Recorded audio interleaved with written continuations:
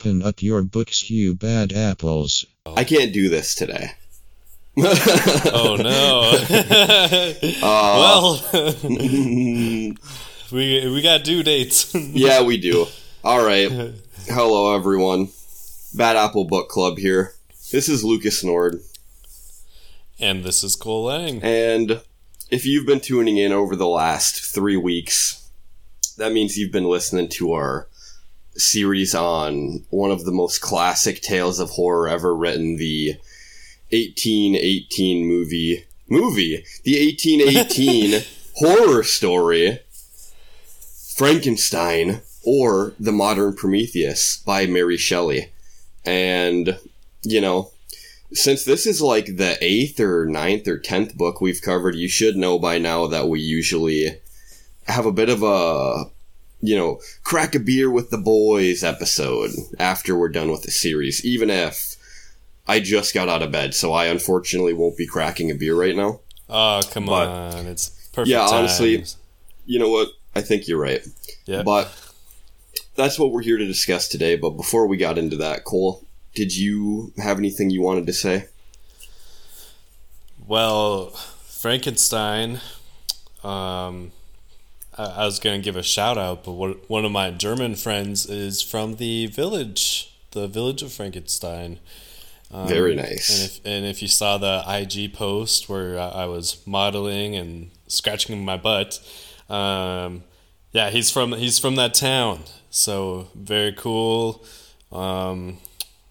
Overall, I got lots of topics I want to talk about with this one, but towards the end, to keep you guys listening, we're gonna get a little movie talk in at the end, because we have watched the original Frankenstein. So, and yeah, it's kind of fun. So we'll discuss it.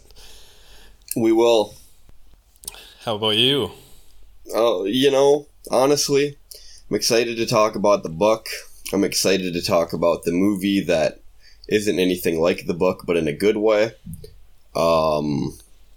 But, you know, I suppose just to get the ball rolling, was there anything particularly interesting that caught your attention reading through the book? You know, I'm always talking about how I never get what I expect, even if I think I know every single thing about a book. And I'm not claiming to have known anything about Frankenstein before reading it, other than obviously what we've talked about. You know, it's such a classic tale that you at least know the rough skeleton before you even know it's a movie in the first place, or a book in the first place, I suppose. But was there anything particular reading through the book that really caught your attention like that maybe you didn't expect in the first place, or just kind of blew your expectations out of the water or something like that? I'll say this. As far as humanizing a fictional character, oh my god, I think this book, out of all the books we've covered so far, I think Mary Shelley did the best job of humanizing the monster out of it's incredible any other character that we've covered. Like, I've never felt so much sympathy, and just kind of like it's just like, oh, you're so misunderstood, you know. It's just I just want to hug you like your father should have. And I think that's the thing that stood out to me, is just the, you know, I've said it before, but Victor plays a huge role in this, and it you know, it has this direct relationship with the monster. Whatever actions Victor takes, it has a direct impact on how the monster is feeling about himself and the rest of humanity, really. So that's honestly the thing that stood out to me the most when I first read it, and yeah, even the second time that I read it. So, yourself? I got to agree with you completely there. While reading the book, not knowing anything about it, we're started off with the simple story. This dude grows up with a good family life, but then his mom dies right before he goes off to college, so he decides to pretty much cure death. And it happens right in the beginning of the book. Didn't know what to expect there, and since it was separated into the 3 volumes, the first one is his home life, him going off to college, him creating the monster, and then him pretty much leaving the monster to fend for itself. The thing's gone after he leaves his apartment, right after he imbues it with life, and he's like, whew, really dodged a bullet with that one there. Mm-hmm. But in the second part, we learn, as you were just saying, that the monster is not only sentient and, intelligent, but he's also so sympathetic. And that whole second volume is just him telling his story, which was so funny, too. I love how the book is Frankenstein telling the ship captain, Walton, about his experiences, so he holds him hostage with what must be like a 10-hour story or something, and then to top it all off, as he's holding him hostage with this 10-hour story, he holds him hostage with another 10-hour story, but what the monster told Frankenstein. So he's like, Walton's like looking at his wristwatch like, oh, I really, really do got to get back to directing the ship. He's like, no, but that, my friend, is when I met the wretched Damon that ruined my life forever. Guess what request he wanted? He wanted a wife. Yeah, he did want a wife. But, Walton, he was lonely up there, right? But then Victor came into his life, and at first he was like, oh, this is so great, intellectual. And then, obviously, Victor is just crazy at this point. He's like, all right, we need to turn this ship around. Yup. That's something kind of interesting, too. We'll obviously get back to talking about the book here, but I never thought about how Bride of Frankenstein is meant to be, the character in the book that was going to be the Bride of Frankenstein before Frankenstein himself ripped the monster apart. And also, is that movie where the name misconception got started? Because I'm pretty sure Frankenstein isn't building a monster wife for himself. It sounds like he's building a Frankenstein's monster bride. I mean, that might, yeah.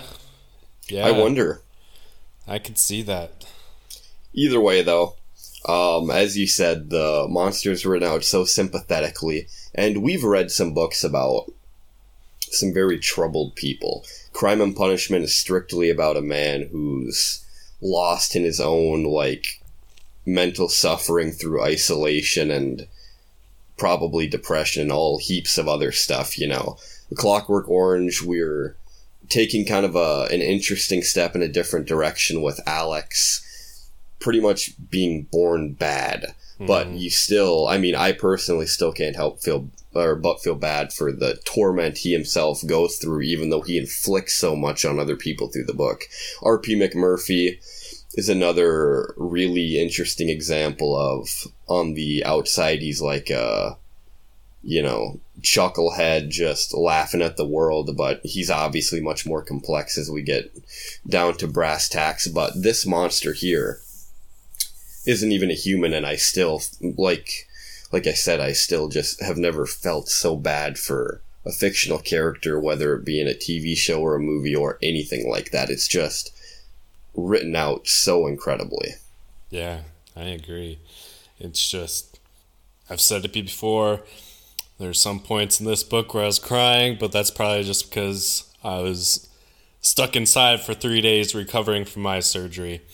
And I didn't know if my eyes were going to get back to life, and so but I can see really good now. So awesome. Yeah, it was worth it. Yeah, it was definitely worth it. Hell yeah. But that brings me up to this first topic I want to cover.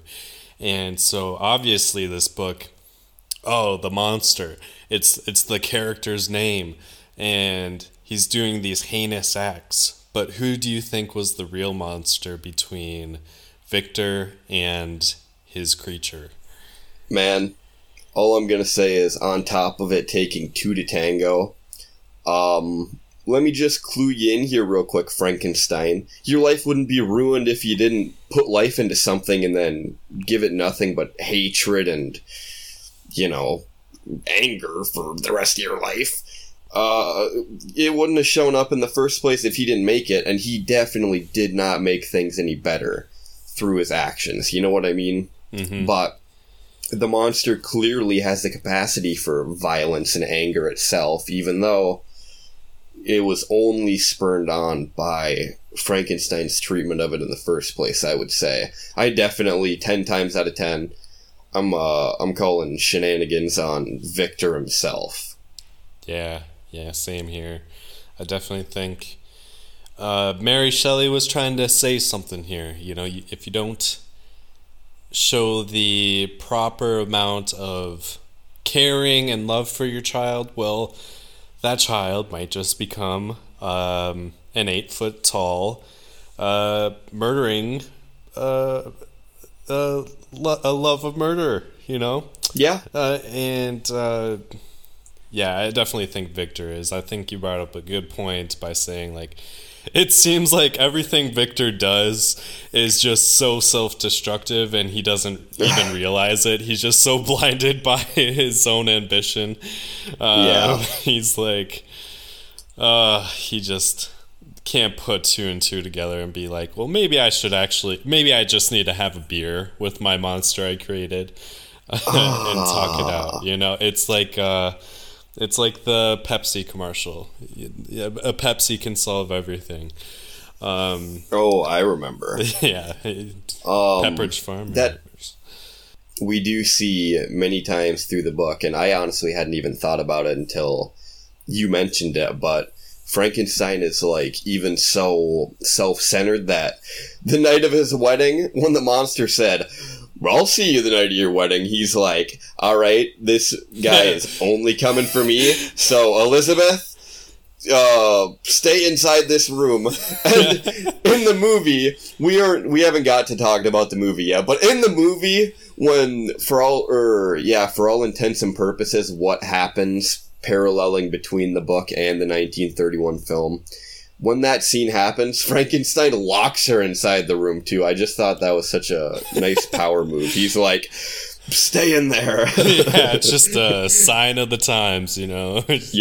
You'll come out when you need to. Yep. Yeah, Victor, he could have used a little bit of assistance in this brawl you were supposedly going to go down, but yeah. But yeah, he's so self-centered that he sends her to bed with a kiss on the cheek, and he's like, all right, nothing bad will happen to her. No. Good night, sweetie. Yep. Forever. Oh yeah. Yeah, I definitely think that the creature would have been way different if he just got the proper upbringing, because let's admit it, he was brought up very fast. He experienced a lot of life trauma in a very short amount of time. So do you think that goes hand in hand with there's obviously themes of isolation in here and the importance of family, because Victor, whenever he's feeling down, he's like, it's my family I go.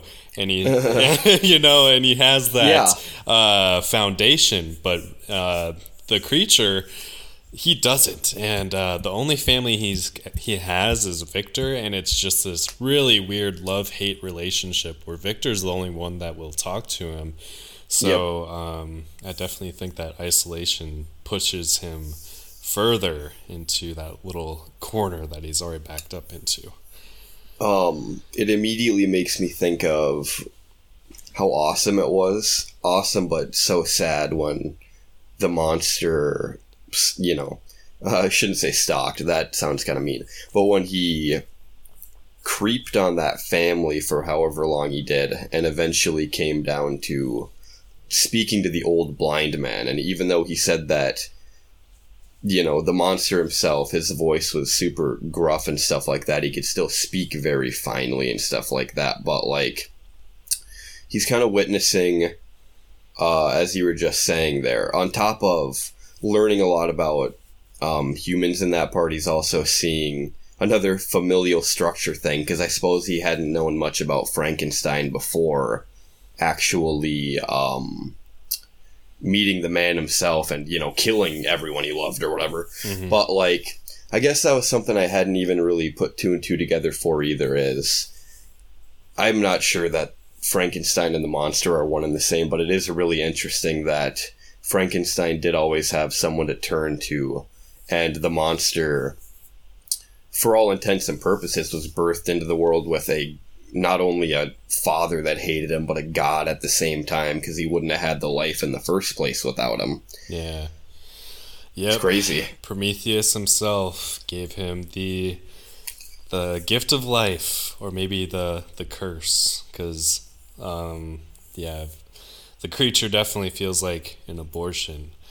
What exactly is the story of Prometheus? Ooh, it's a good one. So basically, my favorite kind. Prometheus is the god of fire, right, in Greek mythology. And fire wasn't discovered until Prometheus gave it to the humans. It was his little secret, And don't tell anyone about this. Now you humans are gonna love this. Oh yeah.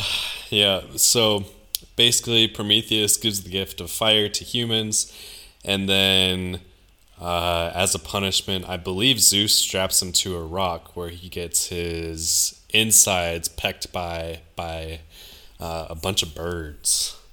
So okay, yeah, I remember that end part now that you mention it. Yeah, his liver picked out every day for eternity or something like that. But I mean, come on, man, fire's cool. Yeah, we kind of need it. We kind of became evolved to be very dependent on it. Our stomachs can't handle that raw meat, that rare steak, Right. We can't handle that. Yeah. That's crazy. That reminds me, the other day I got a bratwurst from the store. And, there's some sausages you can eat at the store, without cooking it. So I was like, oh, I'll give it a bite. And I was like, ooh, I think I need to cook this. But it tasted very good. Man. Ooh, a twist. Yeah, but I just ended up throwing it in the frying pan because I was like, you know what? My body's going to hate me in the morning if I don't do this. So, good call. So thank you, Prometheus / Victor. Yeah.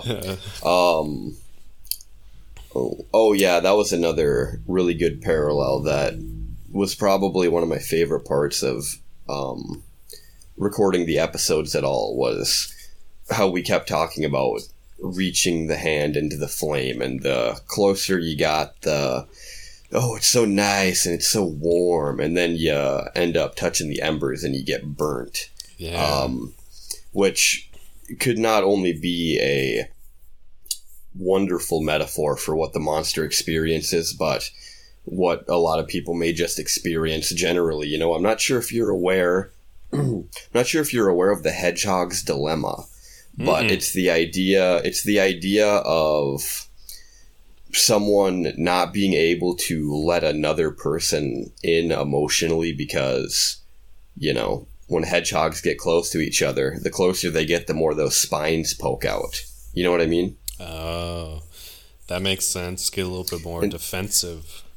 Yep. And so I kind of think of that with the monster, and how it could also, just be a good metaphor for what some of us have gone through or are going through. Can't really reach the hand out because maybe you won't be understood by the person, or maybe you don't think they'll be interested in what you're saying, or maybe you're an 8-foot tall, sutured together monster made of dead body parts. Yeah. You just never know. Yep. Another thing that's interesting is, the duality of light, because light, for the monster is, the warmth and all that, and being burnt by it. But for Victor, his light is his ambition, and discovering the unknown in this dark setting of a novel So he's always searching for the light at the end of the tunnel, even though he's like scarring himself the whole time. Man. So yeah, that's very interesting. And as far as like, it's also neat how we see Victor go from this, starry-eyed, prospectful student to this madman who's like basically spouting QAnon conspiracies on this ship towards the end there. But it's the complete opposite for the creature. The more he experiences life, the more he wants to understand and like be more sympathetic. Obviously, he has some second thoughts along the way, but rightfully so. Yep. But I mean, the more he matures from birth, basically, he becomes this very understanding and, like we said, like very emotional person. I'll go and say it. He's a person. Yeah, I suppose. I guess. The more I hear you talk about this book, the more I wonder if I've just never missed out on themes in a book so much. But the more we do talk about it, the more I realize that there's just so much going on that even if I pored over every page 100 times, I still probably wouldn't even be able to think of how, Victor starts off very promising. Walton himself, even towards the end of the book, says, I would love to see what this guy looked like in his prime, because even as a crazy, even as a madman, he's still very eloquent and smart, but he's like, back before this dude had everything taken from him, he must have just seriously been a sight to behold. And, I mean, the monster can be reasoned with in pretty much every part of the book, other than when Frankenstein dismembers his bride in front of him while the monster's looking at him through a window like, ooh, good job. Yeah. You chose the queen of the graveyard. Oh, yeah. Yeah. But I gotta say, I think that, once again, none of this would have happened if Frankenstein didn't go out creating life in the first place. But I do kind of agree with that move, because who would be to say that this other monster that's got the strength of 10 men or whatever, who's to say that it would also go so willingly, you know what I mean? Yeah. But I don't know. I wonder if that's kind of where and we'll get into it, but I wonder if that's kind of where they got the idea for, the good brain and the bad brain in the movie. Which was also just really funny. This is an awful brain, and this is a good brain. Now this is the criminal brain right here in this jar, and really simplified. Instead of making Frankenstein or the creature a very sympathetic creature, it's just because he's got a criminal brain. Yep. He has 2 marijuana charges. Yeah, because that little dope dropped the first brain. Oh man, I thought it was pretty interesting too on the foreshadowing of Victor's downfall, I guess. Victor, there was one quote that he says where he basically compares his ambitions to people have to be ambitious, otherwise Manifest Destiny wouldn't have happened, where basically westward expansion in America happened so rapidly, but it came at a price, and that price was dislocating Native Americans. And then he also mentions stuff sure, the Mayan Empire got destroyed, but now we can dig for gold there.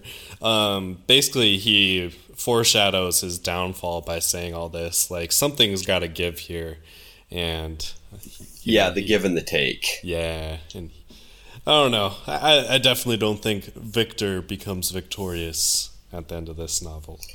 He even temporarily goads a ship full of men fearing for their lives into pushing forward, even if it's just for another day or two. But like we talked about, it's one of my favorite parts in the entire book is this guy's laid up in bed, inches from death, we'll say. And when the people on the ship come in to talk to Walton about turning the ship around before they get crushed to death by giant, ice crags or whatever, Frankenstein jumps out of bed and says, "You just gonna let a little terrible death get in the way of glory?" What, are you scared of death? Well, let me tell you, Sonny, I can create life. All right, I can recreate myself. I'll whip up a brand new specimen by 3:00. Yeah. Now listen here, guys. We're just gonna do a little soul transfer here. You ever heard of it? But yeah, I think because I saw this on Reddit. I like reading on the Our Books subreddit and seeing what thoughts about Frankenstein and stuff, and just general forums and on the internet. Like, I'm not pulling these ideas out of nowhere. I'm not that smart. So like all these themes, like obviously, they've been here for 200 years, but what? So one of them was like, if you were at trivia night and the question is, this novel starts in the Arctic Circle with a captain who is looking for ambition or something, and then on his way he sees an 8-foot giant. What is this novel? I guarantee, like, unless somebody's read the book, nobody's gonna get that. But right. I think Walton plays a pretty good role in this, just because of that theme of ambition and everything. So it mirrors a nice Victor. bookend. Yep. Yeah, and it's just such a cool location too. Yeah, I talked about it probably in every episode, but the way this book starts off is just so awesome. Damn. Just out in the middle of nowhere, and then there's just two people, and you don't know what the hell they're doing there, and you don't know why the one guy is gigantic, and now you got this, for all intents and purposes, stark raving madman on your ship. Even though he didn't seem that crazy when he was telling his story, but after Victor finishes telling his story and the book picks back up where Robert Walton is sending his sister letters, he mentions how there were random points when in the story he would just, like, his eyes would get real big, or he'd start screaming, or he would just go into shock or something just because he's not having a good time. No. And I'm still really upset. You know what? No, I'm not upset, because I think that this book was pretty great front to back, but I really was expecting a final showdown. Yeah. Yep, I think so too, but the way it ends, I guess, makes sense. Oh, yes, very satisfactory either way. Because Victor, he never lets up on his ambition, and it drives him to insanity, and it kills him to the point where he's just on this random boat with a bunch of guys, and that's the way he goes out. Like, the most... Yep. I mean, it's a cool death, but it's not the ideal going out with a bang. And especially, for a guy who knows, if he never, created the monster in the first place, maybe he'd go on to have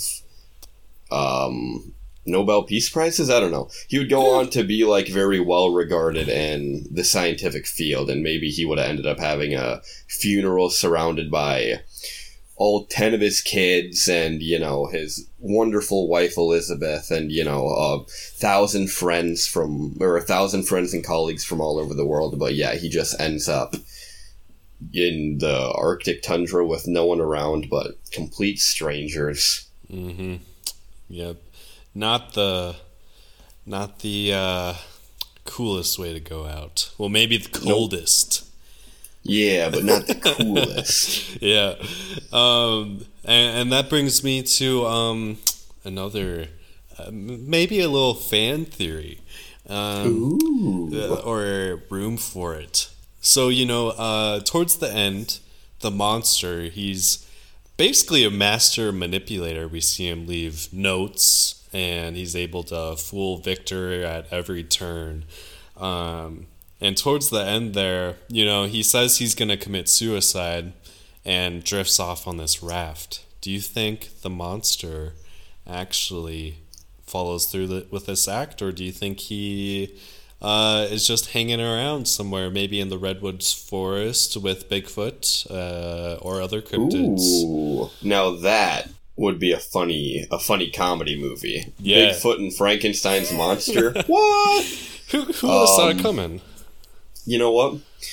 It's obviously up for interpretation, but if you listen to the monster, he tells a very sympathetic tale. And if you listen to Frankenstein, he tells you that the monster would sell you his grandma for $2. You know what I mean? Even though the monster doesn't have a grandma. Didn't mean to bring up any, didn't mean to touch any nerves there, but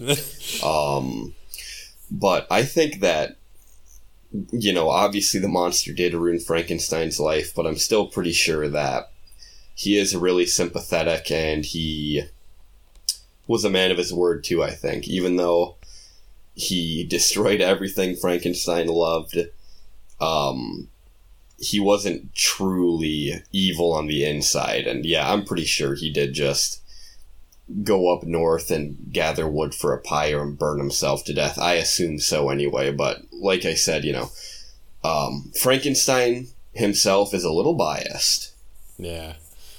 Yeah, I don't know. Like, the realist in me is like, yeah, of course. Like, it's almost like the Batman and Joker relationship where they thrive off of each other's existence. And, yeah, so basically the monster is the Joker. We live in a society. We do. And, yeah, like, I just think the only part of humanity he was connected with, which is really the monster's like source of life, his lust for life, really. Little Stooges reference there. But yeah, but I think that could set up a good spin-off series. Like, they could have done something with that in the original Frankenstein's movies, because we saw that with Bride of Frankenstein and all that. So I think that'd be a fun little fan theory and spin-off. While I was looking up just the title Frankenstein last night to watch that first movie, I did see that there must be like literally 100 of those. So who's to say that one of them doesn't go in that direction? Yeah, there's a lot.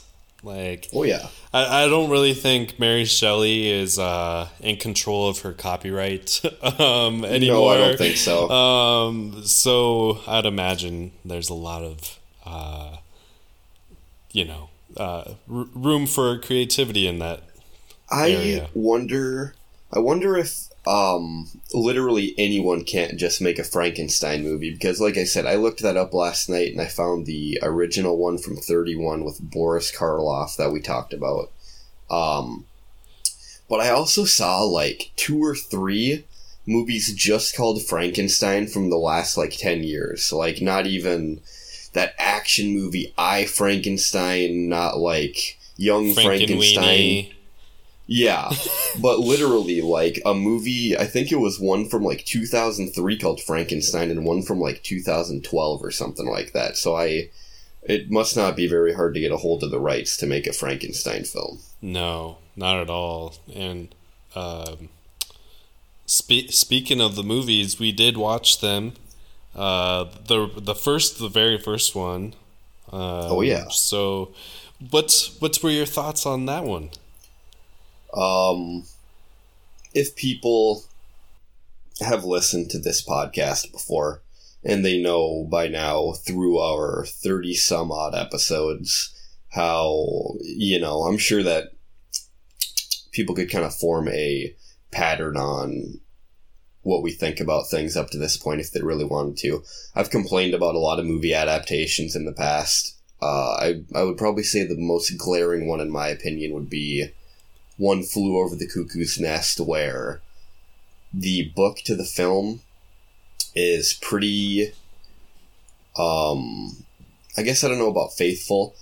It seems like the director did want to adapt the story to the big screen for the sake of the story compared to, like, The Shining, where Kubrick pretty much used King's book as a jumping off point. And I've read The Shining and watched the movie, and they're both very different, but both very good. Yeah. And I would have to draw the same comparison here instead of the One Flew Over the Cuckoo's Nest comparison I just drew out, where I really didn't like that adaptation because I feel like they tried to capture something that could not really be captured outside of, you know, being inked down on the piece of paper. I found that there were so many deviations between Frankenstein by Mary Shelley and the movie, but they both stand on their own very well, I think, and I really ended up enjoying that movie. Nice. I am kind of the opposite, but I'll say this. I do respect that the movie is very important to the horror genre and the overall, like, setting of it, the character design and everything is very fun. It is. But at the same time, I guess they kind of just wanted to make it more horror, and they didn't want to, like, put in the elements of sympathy for the monster. No. So you don't really get that much with the first one. But I mean, yeah, it's not too bad. It is an almost 100-year-old movie, so I think it still stands well. I just thought that it's kind of rushed, especially during the end, but, you know. I had a few moments through the movie that I stuck a pin in, actually. Yeah. And a few quotes here that I just thought were fun. First things first, Victor Frankenstein, for some reason, has his name changed to Henry Frankenstein. Yeah. Thought that was really weird. Yeah, that was weird. It's like, there's nothing wrong with Victor. Like, we weren't in World War II where we had to, like, you know, get rid of names like Hans or, you know, there's no reason for that during this time. So I don't know why they went with Henry. Henry is just, yeah, that's a weird change. And also, obviously, for a second there, I was like, oh, okay, so for some reason, I didn't really think about it. I was like, oh, that's funny, his name is Henry, so I guess this is, you know, Victor's brother. But Victor's brother in the book was named William, and Henry was his good friend, Henry Clerval. Yeah. The monster reveal in the movie is really funny because the monster opens the door and then backs into a room so that he can turn around for the camera. I thought that was very fascinating, in an incredible way. Yeah. I just got a few quotes from the movie here that I thought were kind of interesting or fun too. This first one, I can't remember what that guy's name was. It wasn't Henry Frankenstein, but it was that dude that kept coming around who was hanging out with Elizabeth the whole movie or whatever. And when Frankenstein is talking about his creations, which also surprised me that he just laid it all out on the table for these people that showed up to his house. Yeah, I'm creating life. I've been robbing graves. You know, Just he tells that guy. Very casual. But that guy who was talking to Frankenstein about I suppose he's talking about Frankenstein actually, about his experiments, and I just thought that this was a really funny quote where, I'm sure this is still how plenty of people feel, but, you know, the person was talking about how Frankenstein was, like, reanimating dead bodies or something like that, and the guy says, what are the lives of a few rabbits and dogs? I don't know. I was like, oh man, you know, I was like, yeah, I don't know that people would so cavalierly talk about killing dogs these days, but I guess someone would. Different times, you know. You didn't. Yeah. The dog wasn't part of the family back then, I guess. Oh yeah. Another one of my favorite parts about the books was whenever they referred to the sky, they would talk about the heavens. Like, the monster talks about how he learned it was called rain when heaven poured forth its waters. And when Frankenstein sends the monster up to get electrocuted to life or whatever the hell, he talks about how he's going to learn all the electrical secrets of heaven. It sounds really cool to talk about the sky like that, I guess. I don't know. Yeah. That's what I got. Well, the sky has a lot of, back in the day, I feel like the sky and different types of religions had a little bit of a mystery to it, Thunder was punishment and rain could have been a blessing or a curse, Right. What were your overall thoughts on that first one? And I know that while I did not get around to it, I know that you watched Bride of Frankenstein. Yeah. I don't know, because the first one, it basically, we foreshadowed it a bit, but basically the reason why the monster is bad in the first one is because they put a criminal brain inside of the monster. One of my favorite parts in the movie, so Frankenstein's assistant, who was not named Igor, thought that was interesting. Can't even remember what his name was, but I was like, oh, there's Igor, and then he ended up calling him whatever, Bob or something like that. But he sends the guy to the medical college where they just so happened to have known that the professor there had two brains. And the guy picks up the first good brain, and then he hears a knock in the night as he's trying to sneak out, and he drops it. And then he's like, you know what? This other one is shaped like a brain too, even though we had just learned from, the dude who's teaching the class in the college where they stole the brains from. We learned that it was the brain of a degenerate that could cause nothing but malice. Yeah. So I don't know. And that's the one that he took back.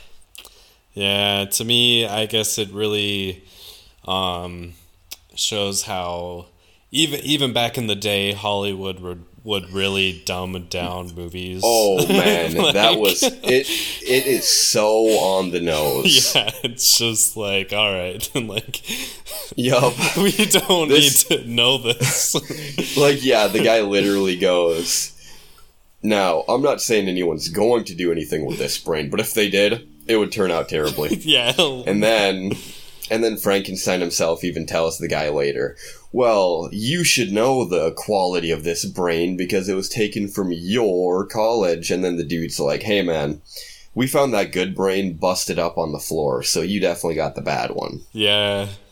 That would leave room for another spin-off. It could have been like Albert Einstein's brain or something. Just like a brilliant brain and well, I suppose that's kind of what we did end up getting in the book, wouldn't you say? Yeah, a lot more emotional and intelligent. I think he could have. I wonder where he got that brain from. I don't know. But yeah, getting back to the original movie, I guess so basically the plot to me, it just seems like, the monster gets a criminal brain, and then he goes out to the little girl, that was drowning in the book, but instead of drowning, he just wants to play with her and he throws her into the lake. So it's just he does. It's just, and that's the whole reason why humanity is pissed at him. I feel he didn't make any other murders in the movie, I'm pretty sure, right? I don't think so up to that point, and that was also interesting, kind of showing a sign of the times, where the dad leaves his daughter behind, and he's like, keep an eye on yourself. And then this monster stumbles out of nowhere. She's like, play with me. While we're actually talking about that, though, you mentioned the sets in the movie, I believe, and that is one thing that I was definitely awestruck with. I love it. That part may have been a little smaller scale, but I'm going to remember the imagery of the two sitting by the lake, And then the girl thrashing in the water for 3 seconds before she drowned. She must have had really tiny lungs or something like that. But the festival that was also going on in that awesome village with those like stone buildings and everyone's dancing in the street, that stuff was really awesome. And the room that Elizabeth was killed in the movie, that giant bedroom with like the huge bed and like the balcony, whatever, the few sets of steps going up to the door and stuff like that, and everything's marble or whatever. I guess I can't really put good words to it, but that was something that this movie, like I said, on top of enjoying it thoroughly, I also just thought that it was, there was a lot of spectacle to behold. Like, there's just something about that, like, gothic, black and white horror, that I really think still has a huge presence today, with, especially around Halloween. Oh yeah, lots of stuff that still looks like that. The castle on the hill with lightning and yep, yeah, and like we've talked about 100 times before. Even if people, well, I mean, even though no one's seen the movie these days, everyone knows what Frankenstein looks like, and that is because of this movie. Yeah. Well, I mean, Frankenstein's monster, excuse me. Yeah. And not what he looks like, you know. If you follow the actual literature, the monster is much taller and has very long hair, but I mean, you know, if you subscribe to the Hollywood idea, I guess this is what you might say Frankenstein's monster looks like. Yeah. Yeah. Boris Karloff. I gotta gatekeep a little. Yep, Boris Karloff. Or, as I mentioned in the first episode, you may picture Boris Karloff in this movie, or you may picture Fred Gwynne playing Herman Munster in the TV show The Munsters, which I watched the first episode of. And the Munsters go to a costume party, which was really fun. And there was a guy dressed up like Frankenstein's monster. And Herman says to him, "Oh, too bad you couldn't get a costume for your own party," which was just a lot of fun. Because, you know, that's what he looked like. That is just a lot of fun right there. Yeah. Yep. I watched The Munsters every once in a while. I think it was on TV Land back when, you know, I had cable, living cable. with my parents.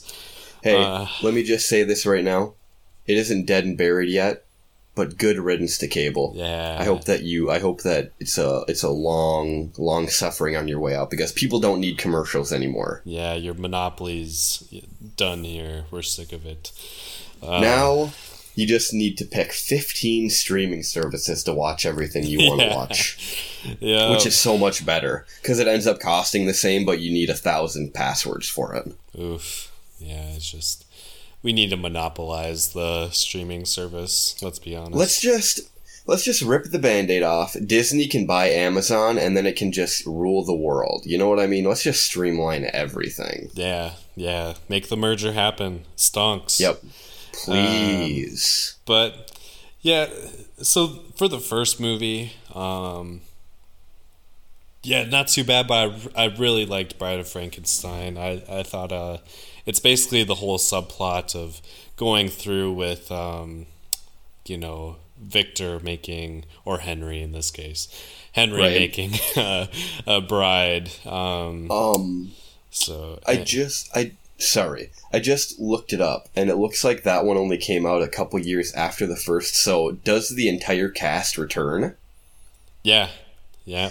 Henry plays himself. A couple of the minor parts do as well. It made a lot of money, like these sequels, whether you like sequels or not, whether you think they're bad. But this is considered to be like one of the best sequels ever, and I gotta agree. Like it follows this kind of weird subplot, which you know, I've already mentioned, but yeah, like it humanizes Frankenstein more, or the monster, and the monster, it's the monster unleashed. He makes a lot of killings in this one, and you know, it's within the first. This isn't really spoiling much, but like when the windmill burns down in the first film, and then Frankenstein, the monster, is just chilling, and there's this guy there still looking for him, and then he wants to kill him, and Frankenstein drowns him. It's pretty fun. Damn, I'm gonna have to watch it. Yeah, it's good. And then, like the whole like cottage scene where, with the blind man, like they actually capture that in this movie, which was very sweet. Like it's just a very nice, humanizing part of the movie, and they even smoke a little, some stogies, you know. Ooh. Yeah.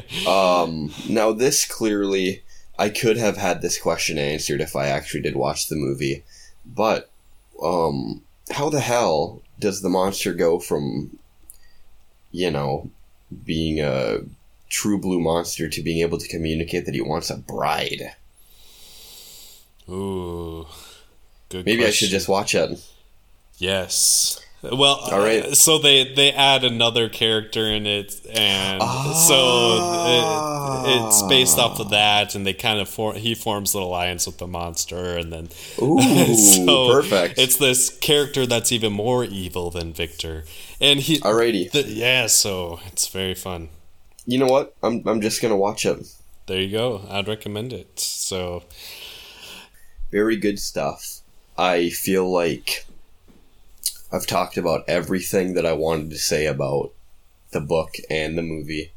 And like I said, I'll definitely watch Bride of Frankenstein and maybe even a few of the other sequels for it. I know that there was an English film studio, I think it was English, in the 70s and 60s called Hammer.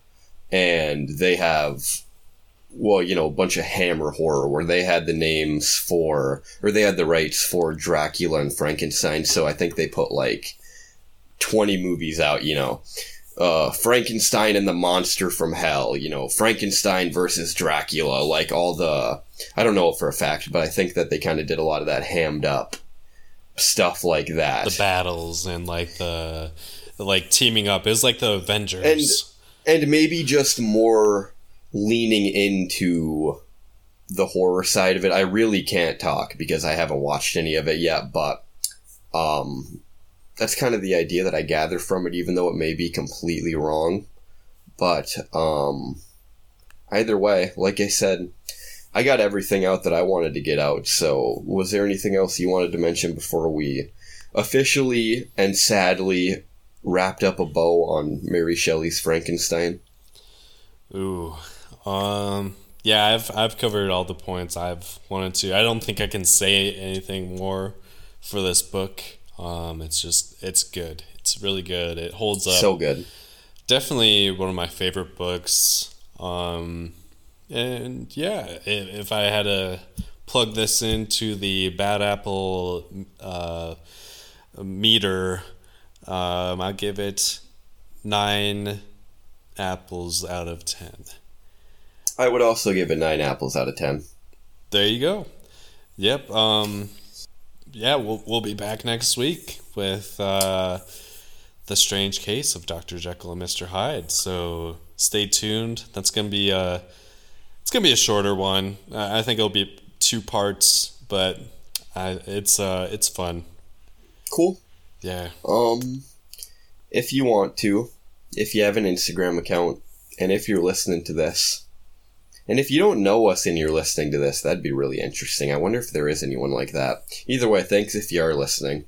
We have an Instagram account, which is just the Bad Apple Book Club. Go ahead, follow us over there. If you want to, whatever. And thanks for listening. Yeah, thank you so much. We'll catch you next week. Bye. Bye-bye.